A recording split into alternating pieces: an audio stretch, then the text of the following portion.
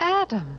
Oh no, Chris actually. Well, and Marina of course. You've been asleep again, Symphony? Yeah, this 4 hours on, 4 hours off is sure tiring. Oh, honey. Well, there's no time for an inquest just now. Indeed. You see, I was rather hoping I could convince you to press the button on the randomizer today. Yes. Oh, well, that was easy. Thank you. Of course. You were just so keen and eager to please. Oh, well, I do try. Do you think it'll get me anywhere? I don't think so. No, well, it hasn't yet. Right, if you'd like to tell us what we have today. Captain Scarlet. Ah. I'm sorry. I feel I let you down. Oh, no, that's okay. Depending on the episode, of course. Place of Angels. Nothing to be sorry about there, then. A fine episode of the series. Well, then, here's Captain Scarlet. Oh, she's gone again. Leading the fight, one man fate has made indestructible. His name, Captain Scarlet. So, welcome back to Captain Scarlet on the randomizer. The last time we were here was Spectrum Strikes Back, and this time it's Place of Angels. And I'm afraid I've got to open this episode with a little bit of a confession. You see, this is not the first time that the randomizer has selected Place of Angels. This did come up once before. You may be saying to yourself, I didn't hear it then. Well, because I didn't run with it then. It came up back in March of 2020. I don't know if you recall March of 2020. It was quite a long time ago. Little thing was happening around then, just the collapse of the world as we knew it. So I felt that proceeding with Place of Angels, a story about a deadly virus potentially outbreaking and killing lots of people, was perhaps not the best move to make at that time. And so I shelved the episode. I didn't record it, I just saw the name come up and thought, no, I think I replaced it with Expo 2068 instead. So, I mean, in retrospect, probably wouldn't have offended anybody if I'd gone ahead with it, but it just felt wrong at that time to do Place of Angels. Whereas now, a couple of years later, depending on who you believe, the virus is gone forever, or we'll never be rid of it. So harmless. It may look harmless, but there's enough K-14 there to kill 10 million people. Meanwhile, we have a nice cheerful opening to this Captain Scarlet episode.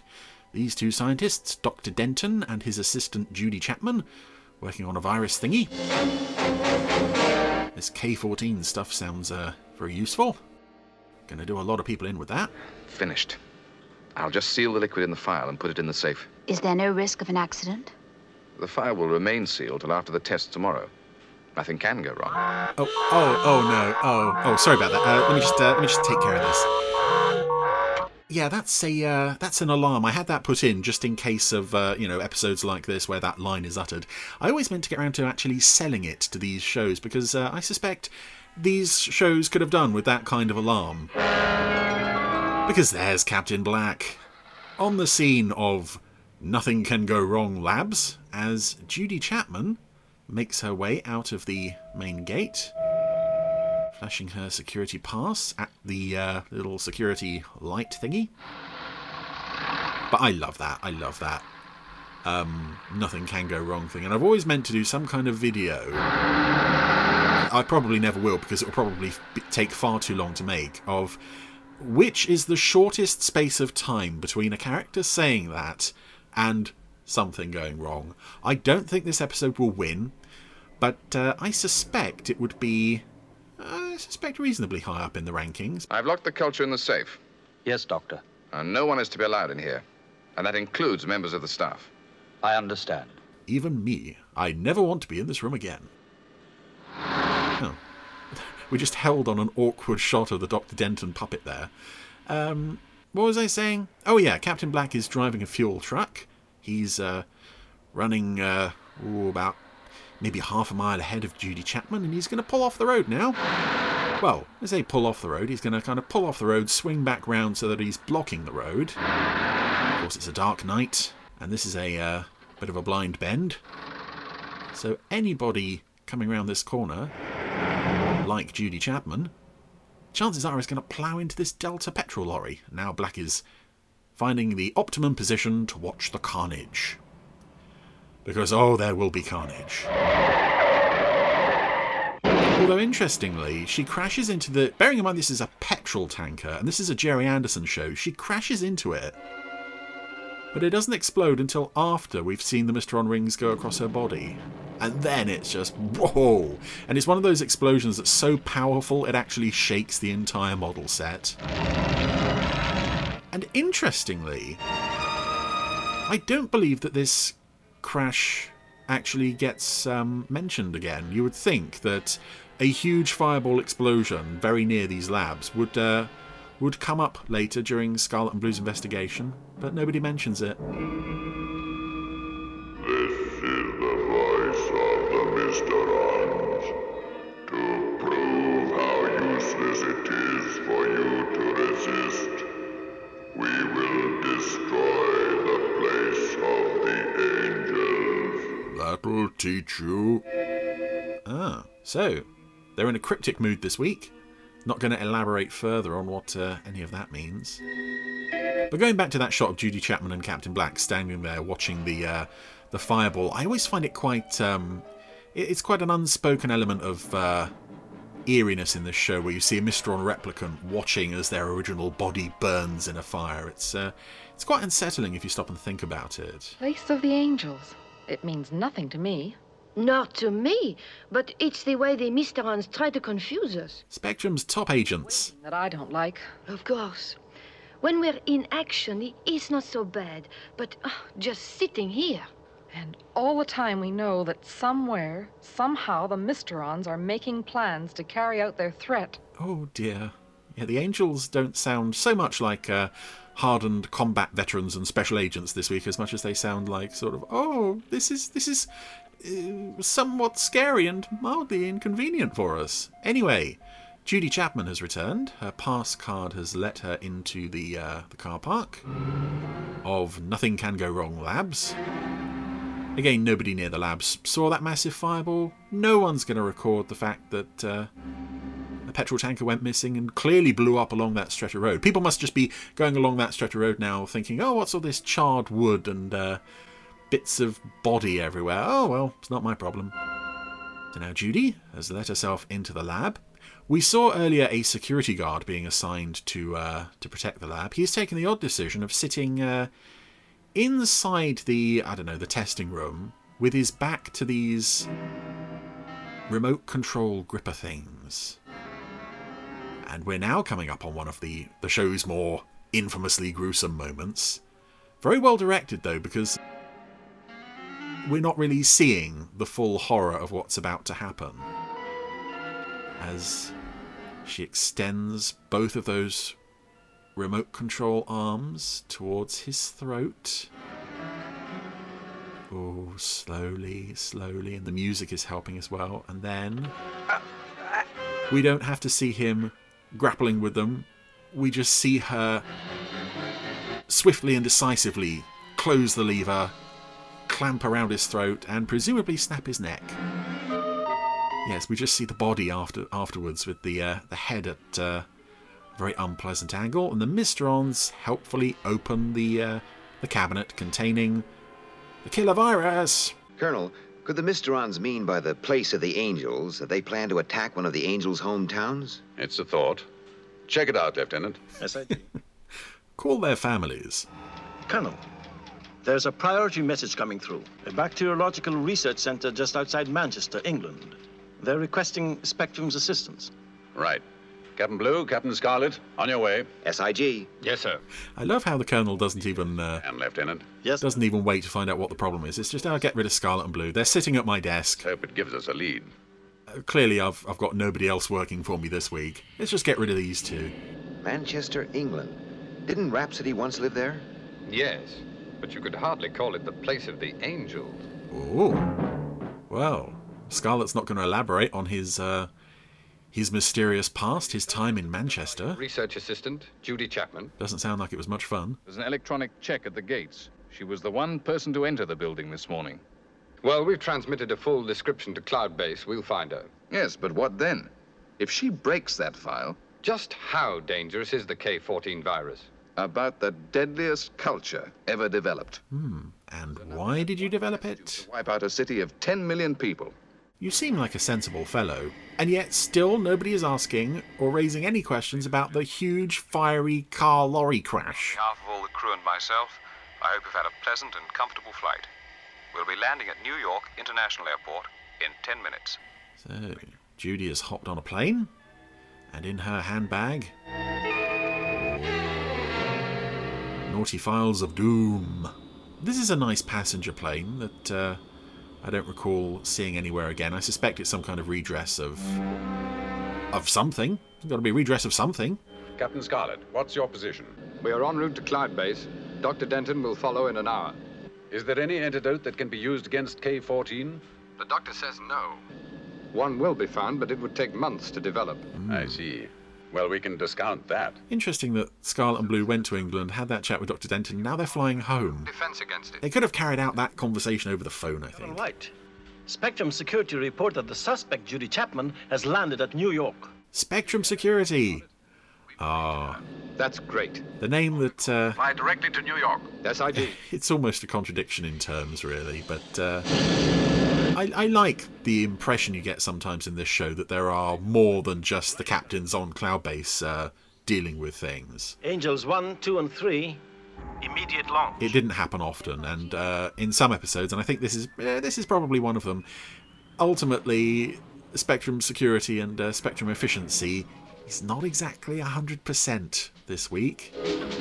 But, hey-ho, that's what you get when you have a cryptic alien aggressors making mysterious threats. I always wonder, though, with this show, where the idea of having the Mysterons make a threat to announce what they're going to attack, was that done as a sort of time-saving mechanism to sort of get to the meat of the story more efficiently? Highborn, sir. Right. Or was it meant to reflect some aspect of their characters, perhaps? It's strange because in some episodes... This is Spectrum, New York. Suspect has left the airport. Driving on Interstate Highway in Saloon. Registration 104X238. Ah. SIG New York. So 104X238, not 101X238, which is a license plate I think we've had in... The Angels will mail... Part of New York? 3 men have just pulled up. Grey Saloon, license number 101X238. But this is a nice shot coming up as Judy drives her car along the road of the Angels overflying it. I think also there's a lovely publicity photo of the SPV taken on that stretch of road with the Angels overflying it. Ah, and who doesn't love SPV collection music? Again, I feel for those Spectrum agents who have to man these posts. It's join Spectrum. Protect your planet. Defend those you love. Dress up as a mechanic and don't actually do anything until somebody comes and asks you to open the door to the SPV. She is still on the interstate highway. We'll be turning onto the highway in 3 minutes. Yeah, this is definitely the episode that shot of the SPV was taken from. It's a very nice shot. I think it first turns up on one of the TV 21 covers. I want to say of whatever story it was with the Kilimanjaro Observatory Network. Whoa! Scarlet and Blue have just gone through a roadblock. Oh, Black's still around, keeping an eye on things. This is Captain Black relaying instructions from the Mysterons. A Spectrum pursuit vehicle is less than 5 miles behind you. You know what to do. Oh, I love that as well. Captain Black just phones people up to tell them, carry on doing the thing that you already know what you're doing. And Captain Scarlet will have visual contact with her. You're taking a tremendous risk. Oh, Dr. Denton has been invited up to Cloud Base. Captain Scarlet is aware of the danger. We can rely on him. It would have been great if they'd gone from that quote to that shot of him crashing the SPV through the roadblock. Oh dear. But alas, no. So now, Judy is pulled over. SPV is still closing on her, but she is going to release the parking brake. And can drive the car, or let the car drive itself, off the edge of the verge, hit a tree. She's gone off the road. And her car hasn't exploded. Yep, they found the one car in the Anderson universe that isn't made of explodium. Come on, let's get down there. Yay! So now let's go and investigate the car. Make sure there's no viruses spilled anywhere. Quite a mess. Yes, and if that file's broken... I'll be so cross. Oh, interesting shot. They've left the SPV door open. Look, there. For any Mysterons to hijack. Yep, there's a load of broken glass and some red fluid on the dashboard. Looks like the file was broken. Although it was only actually relatively recently when watching in HD that I never understood what that shot was actually meant to convey. They looked like... Everything ready in Cloud-Base sick bay, Lieutenant? Red crystals to me. Treatment will begin as soon as our 2 patients arrive. This is fun as well. Sealed in an isolation capsule at the scene of the crash. We can safely assume that Captain Scarlet will be immune to the bacteria. But everything must be done for Captain Blue. Dr. Denton is already at... Poor Scarlet. Supervising the spraying. I mean, poor Blue if he's potentially infected, but poor Scarlet as well. You could cut to him, with blood pouring out of every orifice, as the horrible virus has some unforeseen effect on his Mysteron physiology. It doesn't kill him; it just renders him permanently bleeding. But yeah, that was an interesting shot there. Having lost the voice actor who plays the voice of our Doctor, we now have a rare story where we have a medical situation. We need someone to give the medical situation, and Colonel White has to ask that question of Lieutenant Green while Dr. Fawn is just leaning on the back of Green's chair. Because he is, and also is not, a character in the show anymore. Commencing test schedule now. Oh. Thank you, Doctor. Poor Dr. Fawn. So Dr. Denton is securing a little testing dome near the site of the crash. They've sprayed all sorts of foam all over the countryside. Captain Scarlet and Captain Blue installed in the sick bay, sir. Thank you, Lieutenant. Their automatic software updates have started now, Colonel. Fine, thank you, sir. I love that, installed in the sick bay. Dr. Fawn is working on a possible anti-serum now. Hey. Any news of the girl, sir? I'm afraid not. She's vanished. We're back to square one. How long do we have to stay in isolation? Well, we'll know in an hour if that broken test tube did contain the K-14 virus. Meanwhile, Colonel White has sent Captain Ochre, Captain Magenta, and Captain Grey out. Oh, I'm sorry, what? Oh no, we're gonna act this week like we're the only agent Spectrum has. Okay. No possible doubt. All the tests negative. Ooh. Are you sure of this? Yes, Colonel. The test tube did not contain the K-14. Colonel sounds a bit put out by all this. Cloud-Base at once. What happens now, Colonel? We've been fooled. Again. We must locate that girl. Put out a red alert. I'm going down to the sick bay. SIG, Colonel. I need some drugs. Why are they not using the other captains?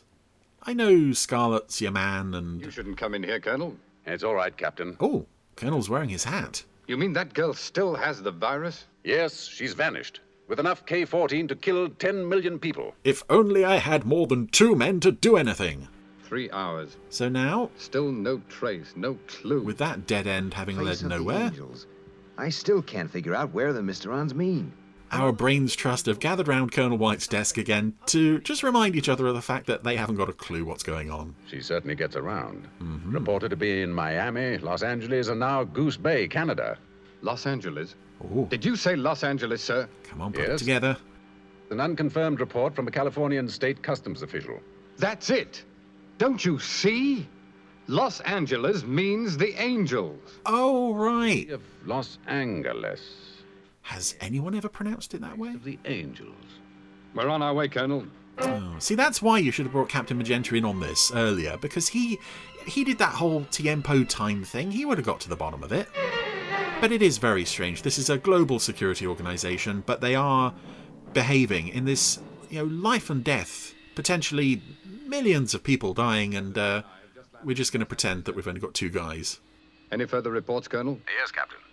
The suspect has been seen driving away from the city. Even if you just mention them in dialogue, say that one is pursuing another lead and the other one's doing this and whatever, just some acknowledgement. Would be to introduce it into the city. Otherwise it makes the organisation feel incompetent. It's water from the Colorado River. And I'm sure that's not intentional. For the city's main reservoir at the Boulder Dam.